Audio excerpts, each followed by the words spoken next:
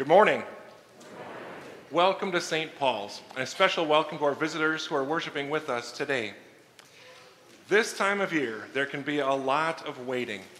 Waiting for the packages that you ordered for Christmas to arrive, waiting in lines at the stores that seem jammed full of people, waiting in traffic for the Christmas light show. We don't like waiting, especially not when we're experiencing pain or when our problems seem overwhelming.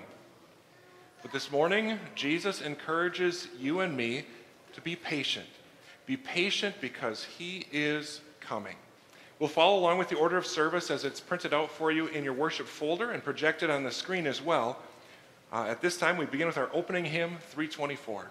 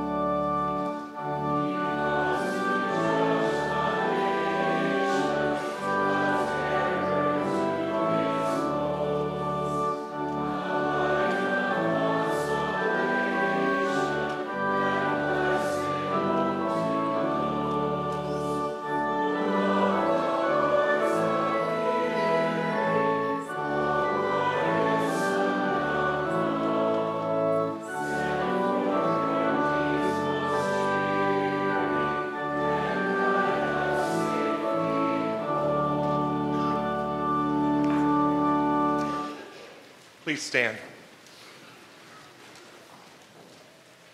In the name of the Father, and of the Son, and of the Holy Spirit. Dear friends, let us approach God with a true heart and confess our sins, asking him in the name of our Lord Jesus Christ to forgive us.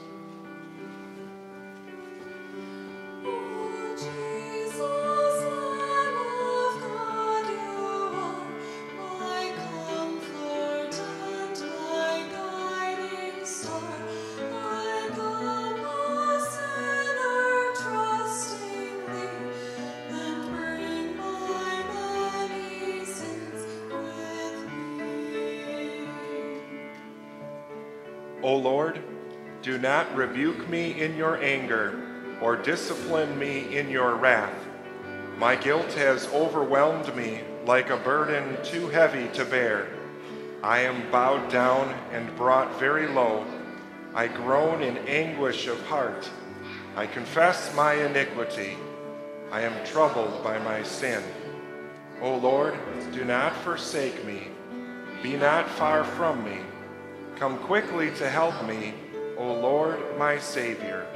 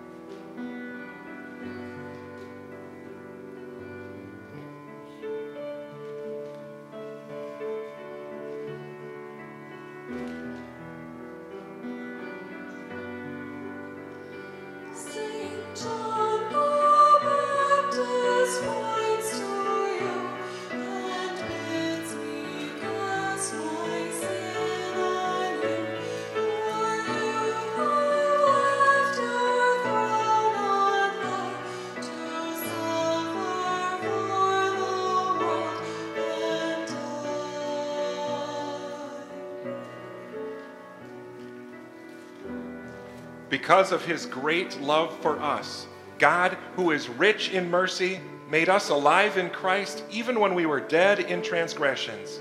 It is by grace you have been saved. In Jesus, you have redemption through his blood, the forgiveness of sins, in accordance with the riches of God's grace. We have been brought from death to life. Sin shall not be our master, because we are not under the law, but under grace.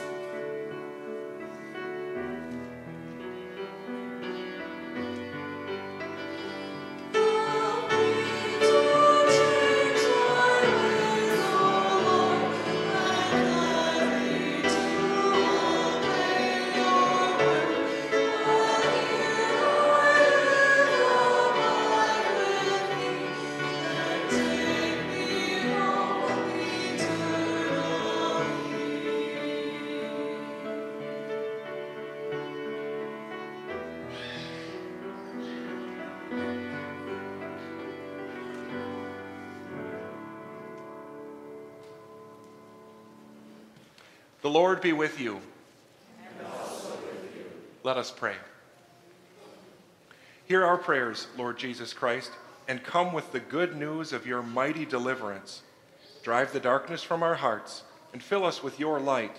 For you live and reign with the Father and the Holy Spirit, one God, now and forever. Amen. Please be seated.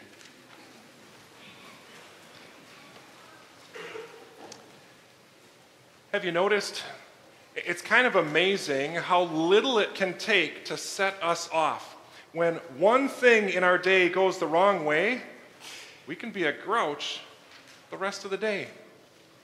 Yet consider what happened to Job here in our first lesson from Job chapter 1, and see any setback or any loss that God allows into your life as an opportunity to be patient and to praise the Lord. One day, the angels came to present themselves before the Lord, and Satan also came with them. The Lord said to Satan, "Where have you come from?" Satan answered the Lord, "From roaming throughout the earth, going back and forth in it."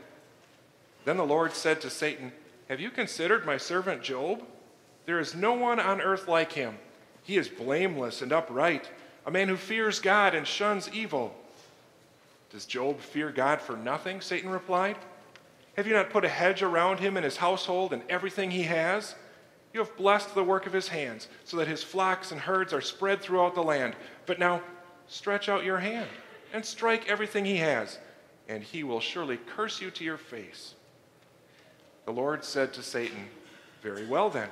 Everything he has is in your power, but on the man himself do not lay a finger." Then Satan went out from the presence of the Lord. One day, when Job's sons and daughters were feasting and drinking wine at the oldest brother's house, a messenger came to Job and said, "The oxen were plowing and the donkeys were grazing nearby, and the Sabaeans attacked and made off with them. They put the servants to the sword, and I am the only one who has escaped to tell you." While he was still speaking, another messenger came and said, "The fire of God fell from the heavens and burned up the sheep and the servants, and I am the only one who has escaped to tell you." While he was still speaking, another messenger came and said, "The Chaldeans formed 3 raiding parties and swept down on your camels and made off with them. They put the servants to the sword, and I am the only one who has escaped to tell you." While he was still speaking, yet another messenger came and said, "Your sons and daughters were feasting and drinking wine at the older brother's house, when suddenly a mighty wind swept in from the desert and struck the 4 corners of the house. It collapsed on them, and they are dead, and I am the only one who has escaped to tell you." At this, Job got up and tore his robe and shaved his head. Then he fell to the ground in worship and said, "Naked I came from my mother's womb, and naked I will depart.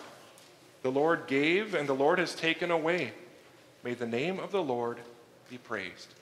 In all this, Job did not sin by charging God with wrongdoing. The word of the Lord. In our second lesson from James chapter 5, James encourages patience for the people who, as he wrote to them in his letter, were enduring all kinds of tests and trials and troubles. "Be patient then, brothers and sisters, until the Lord's coming. See how the farmer waits for the land to yield its valuable crop, patiently waiting for the autumn and spring rains? You too, be patient and stand firm, because the Lord's coming is near. Don't grumble against one another, brothers and sisters, or you will be judged. The judge is standing at the door. Brothers and sisters, as an example of patience in the face of suffering, take the prophets who spoke in the name of the Lord. As you know, we count as blessed those who have persevered. You have heard of Job's perseverance and have seen what the Lord finally brought about.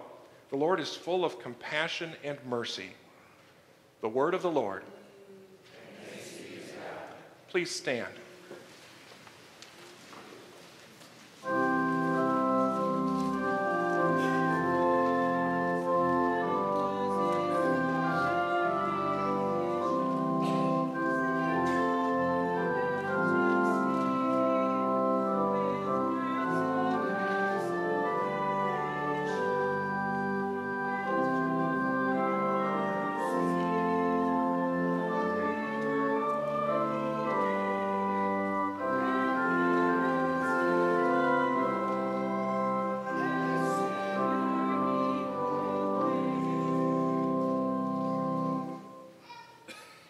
Our gospel today from Matthew chapter 11 serves as the basis for our sermon.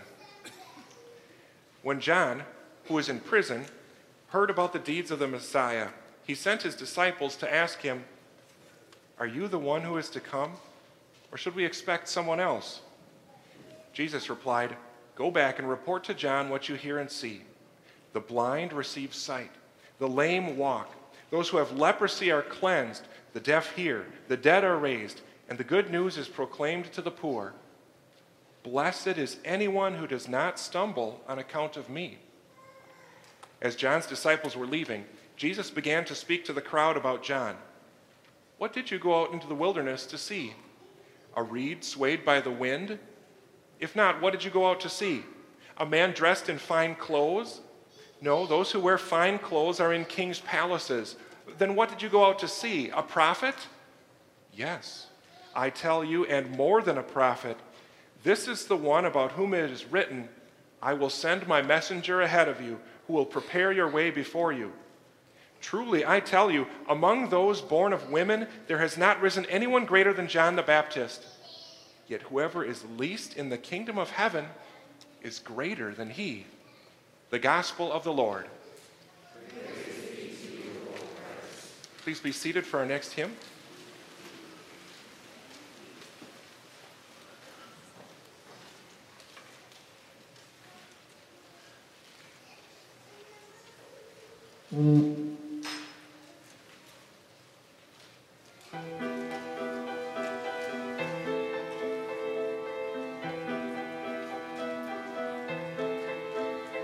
O come, Emmanuel, and ransom captive Israel, that mourns in lonely exile here, until the Son of God appear. Rejoice, rejoice, Emmanuel shall come to you, O Israel.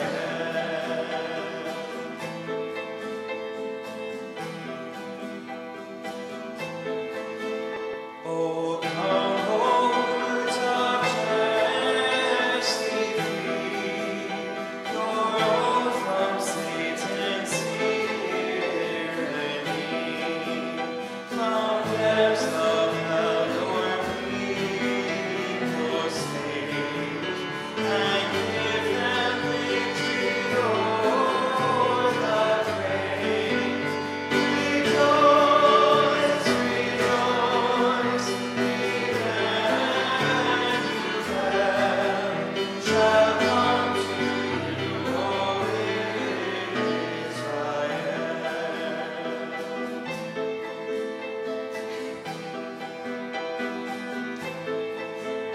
O come, O days spring come on high, and cheer us by your dawning light. Disperse the gloomy clouds of night, and cast our shadows put to flight. Rejoice, rejoice, Emmanuel shall come to you, O Israel.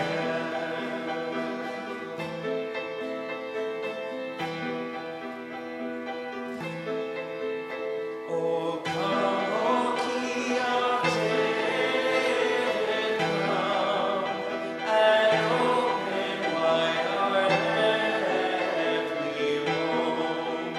Make safe the way that leads on high, and close the path to misery. Rejoice,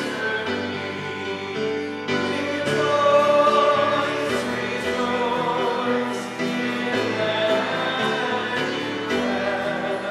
shall come to you, O Israel.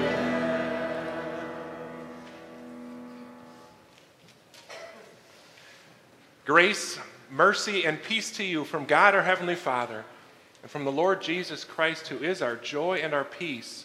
Amen. God's word we consider in our sermon today is the gospel from Matthew 11. Let us pray.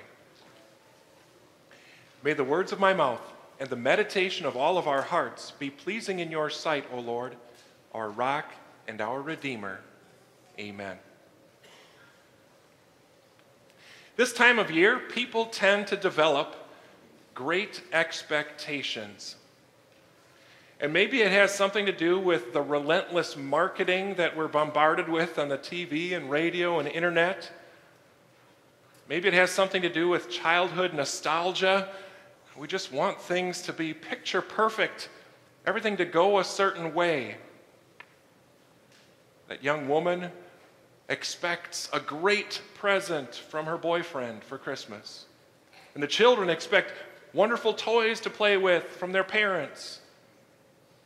The family expects to have a great Christmas vacation that's very low on disagreement and high on good memories. People expect to be able to listen to some great holiday and Christmas music, have some time to relax and reflect on what's most important. But having these great expectations, is it realistic? Is it helpful?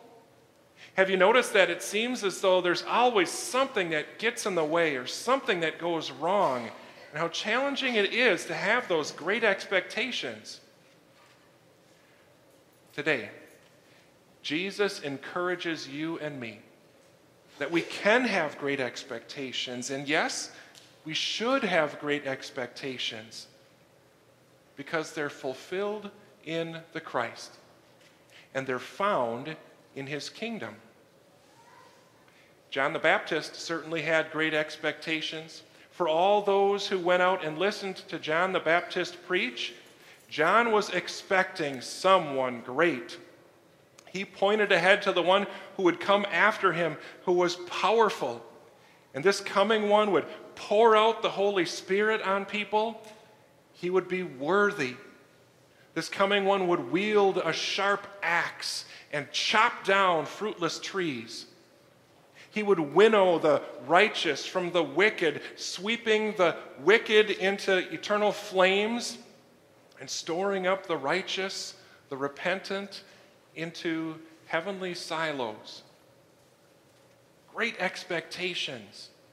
And then John even saw him. John stood next to him. John baptized him in the Jordan River and testified to other people, look, there's the Christ, the Lamb of God. And yet where was John now? John was in prison. John was languishing in a cell, all because he did simply what the Lord asked him to do, to preach repentance. John called on King Herod, it is unlawful for you to have your brother Philip's wife. Because John called out a king on something that he wanted to be free to do.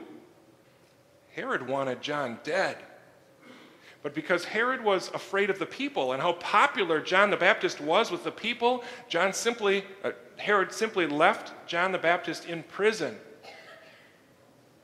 Well, what about all of that axe talk? Where is that sharp axe to chop down Herod? Where is the coming fire? Where is the winnowing fork to clear John and to let him out of prison? Where was all that?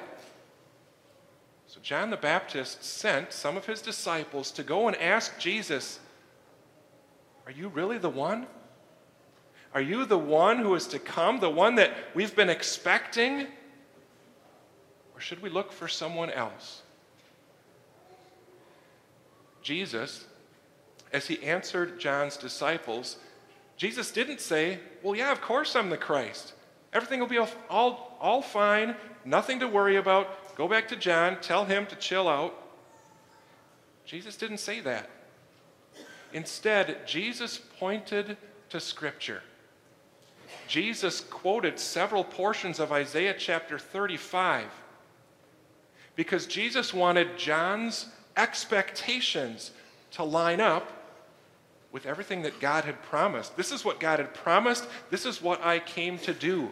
And it's fascinating as you read Matthew chapter 8 through Matthew chapter 10, you see how he has built us up for Jesus to mention these prophecies from Isaiah 35. All the different things that Matthew records Jesus doing. How Jesus had cleansed a leper from that skin condition. How Jesus had remotely healed an important official's servant. How Jesus, by the authority of his word, was able to do that. Jesus raised from the dead a little girl. Jesus opened the eyes of a blind man and made it so the mute could speak. Jesus drove out demons, went around healing diseases, and gave his disciples the authority to do that as well in Matthew chapter 10.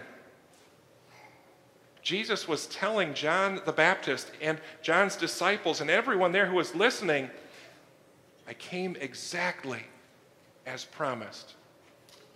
Everything that you should have expected was here.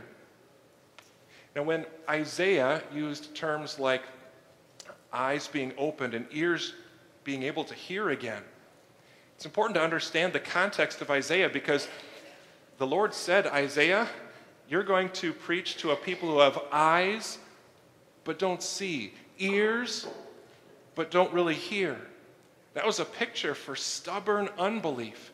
Yet as Jesus the Messiah came, he not only opened eyes and ears, but he opened hearts. Good news is proclaimed to the poor.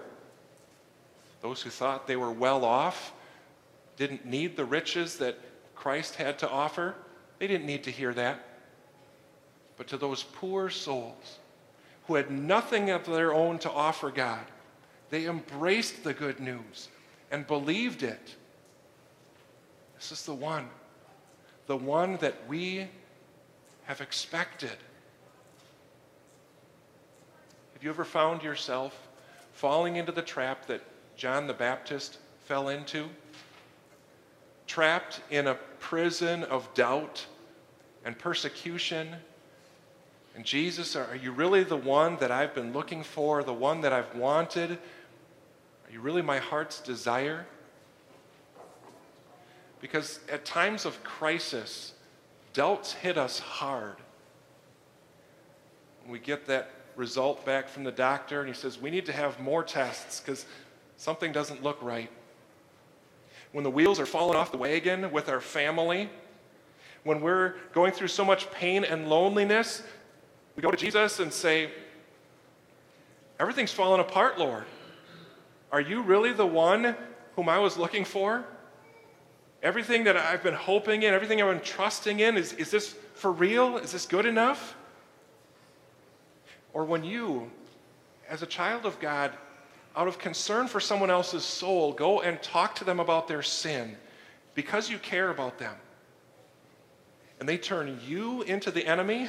Maybe you talk to a friend or a brother or a sister or one of your own children, and they turn around and hate you for it and stir up other people against you for it, and you have all these problems. Jesus, should I really be following you, or is there some easier way? Is there something else I could do? Jesus warns us in those crisis moments of doubt and persecution, don't stumble. Don't fall from faith. Watch out. Be warned. Then Jesus, in his mercy, he sends the messengers that we so desperately need. If even that powerful preacher, John the Baptist, had doubts, so do preachers and teachers today. So do the best equipped Christians today. Any of us can struggle with those doubts. So Jesus sends messengers to us and says, expect what the Word tells you. Go back to the Word. Look at how I, the Christ, have fulfilled everything in these scriptures for you. Blessed are you when you are hated because of me, because I was hated too. Blessed are you when you are persecuted as a follower of mine, because I was persecuted too. Blessed are you when you suffer in my service, because I suffered too, and all for you at the cross. Blessed are you, for your eyes will be opened and you will see with your own eyes that your Redeemer lives.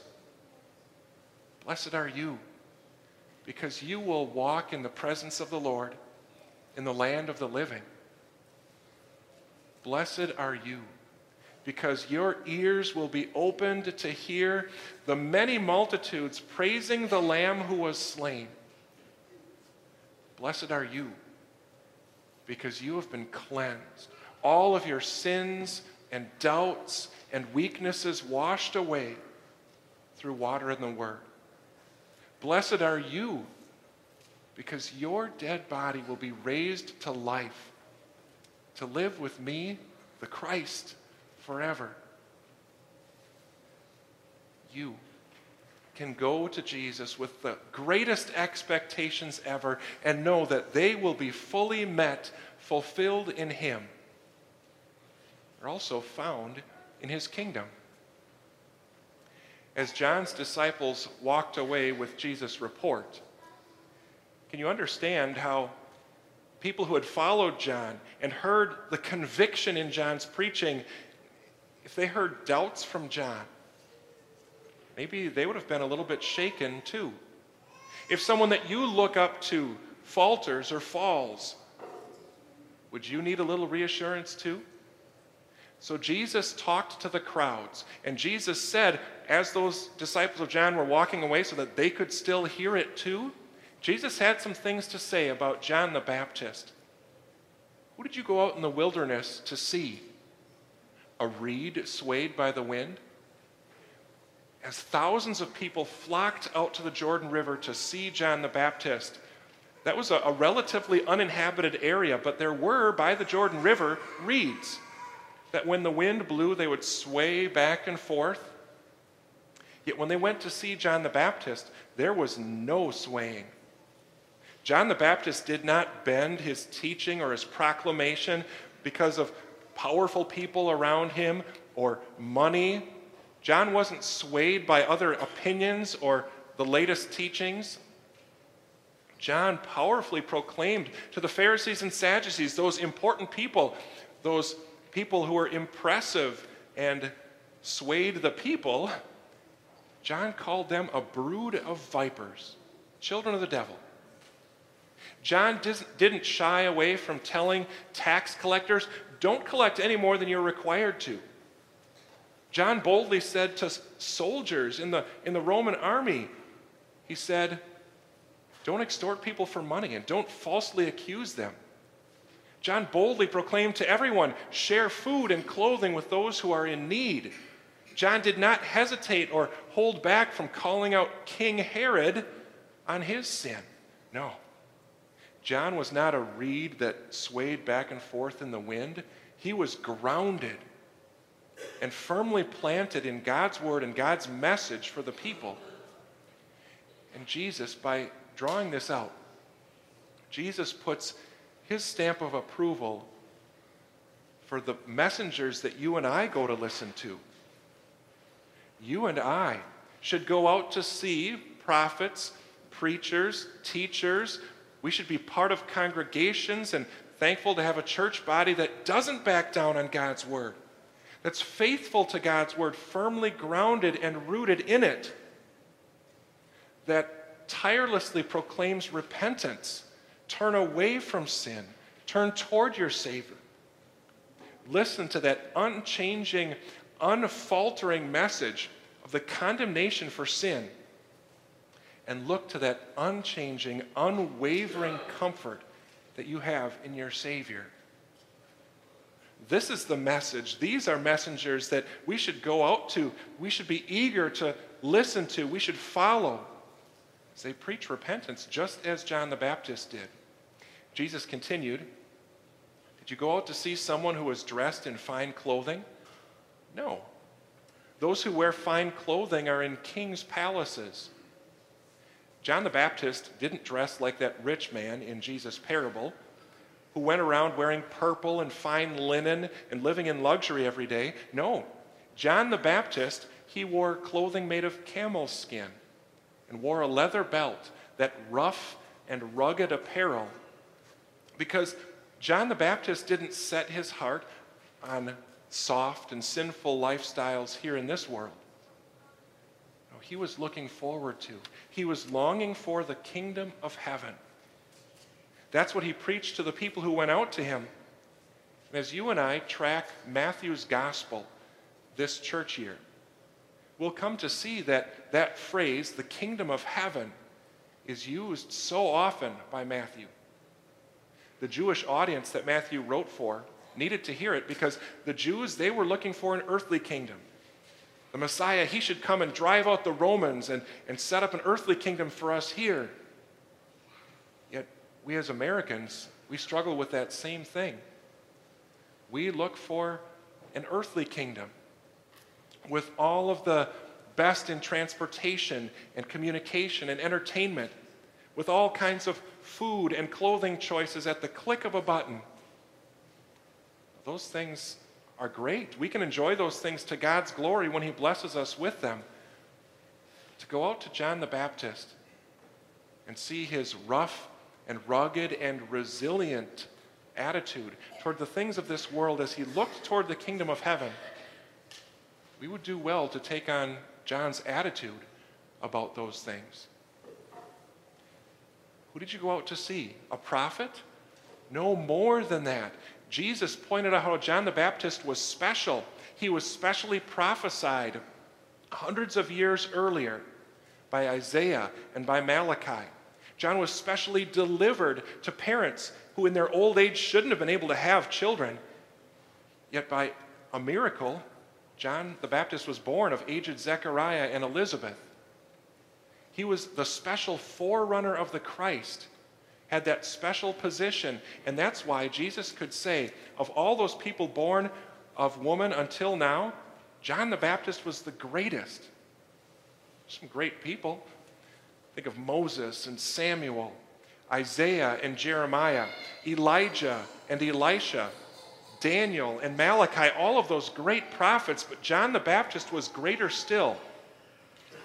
Not because of how much he preached or how many followers he had or any miracles, which aren't recorded by John the Baptist, but it's because of that position he held. John the Baptist saw Jesus. John the Baptist looked into the face of the promised one whom all those other people only longed to see and pointed each other toward. John the Baptist had that position, greater than anyone else, except you and me. You and I, who are the least in the kingdom of heaven. You and I, with all of our sins and our weaknesses and our faults and all our shortcomings.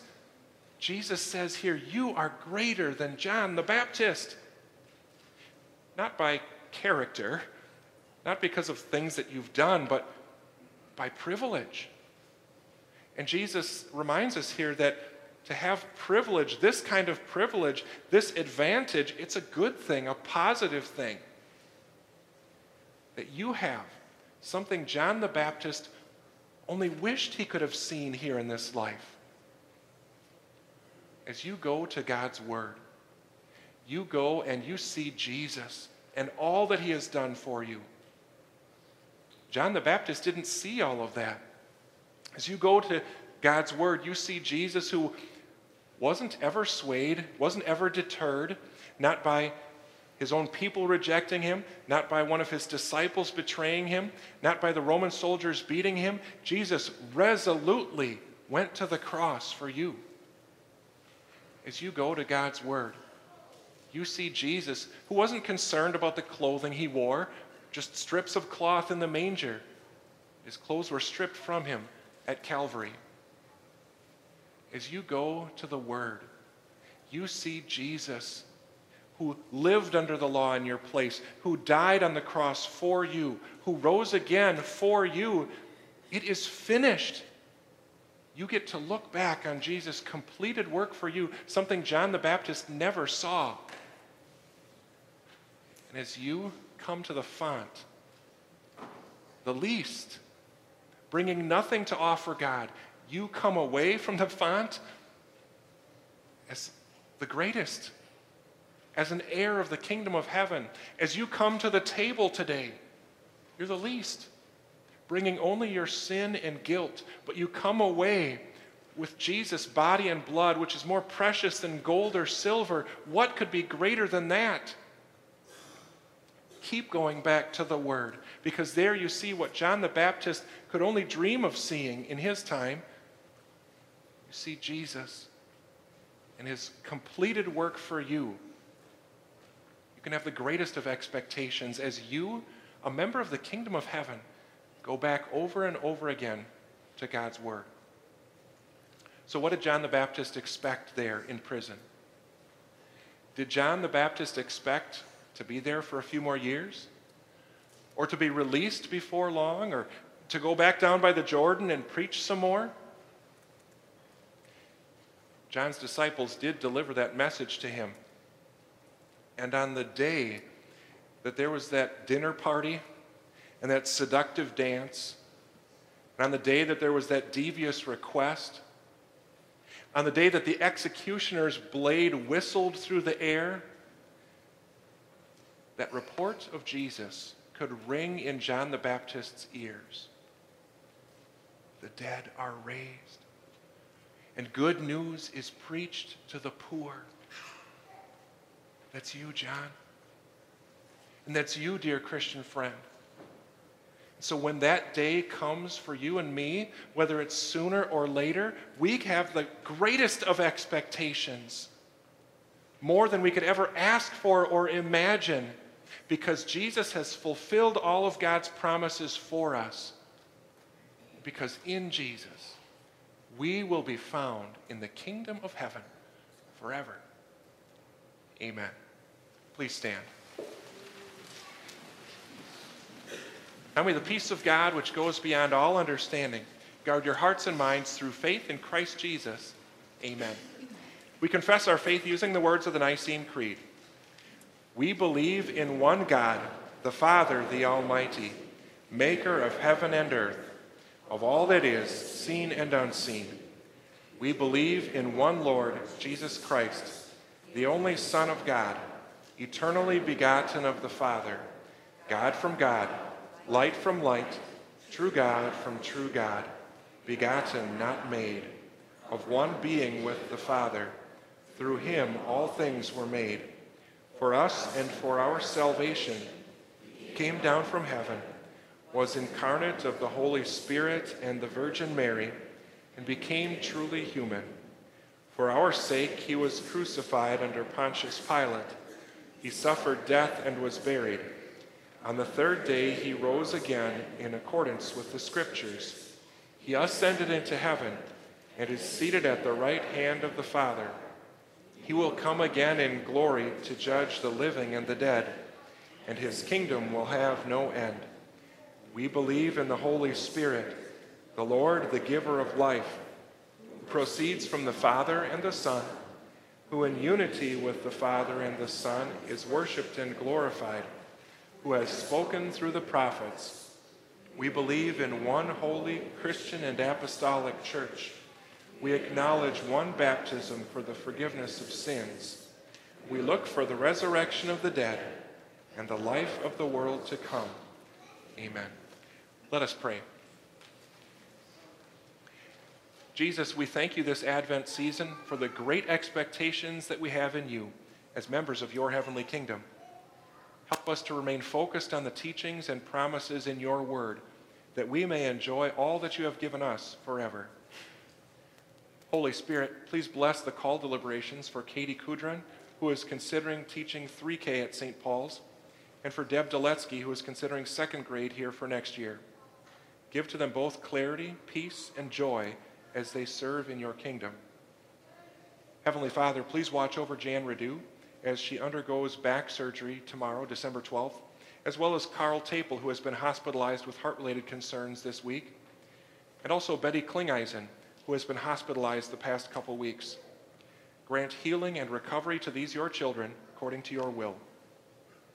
Jesus, we also give you thanks for the great scan results for Greg Johnson after the conclusion of his chemo treatments recently. Please keep the cancer away and give him and Dawn many more years of joyful service to you here together. And we join to pray in our Savior's name. Our Father, who art in heaven, hallowed be thy name. Thy kingdom come, thy will be done on earth as it is in heaven. Give us this day our daily bread, and forgive us our trespasses, as we forgive those who trespass against us. And lead us not into temptation, but deliver us from evil. For thine is the kingdom, and the power, and the glory, forever and ever. Amen. Our Lord Jesus Christ, on the night he was betrayed, took bread, and when he had given thanks, he broke it and gave it to his disciples, saying, "Take and eat. This is my body, which is given for you. Do this in remembrance of me." Then he took the cup, gave thanks, and gave it to them, saying, "Drink from it, all of you. This is my blood of the new covenant, which is poured out for you for the forgiveness of sins. Do this whenever you drink it in remembrance of me." And the peace of the Lord be with you always.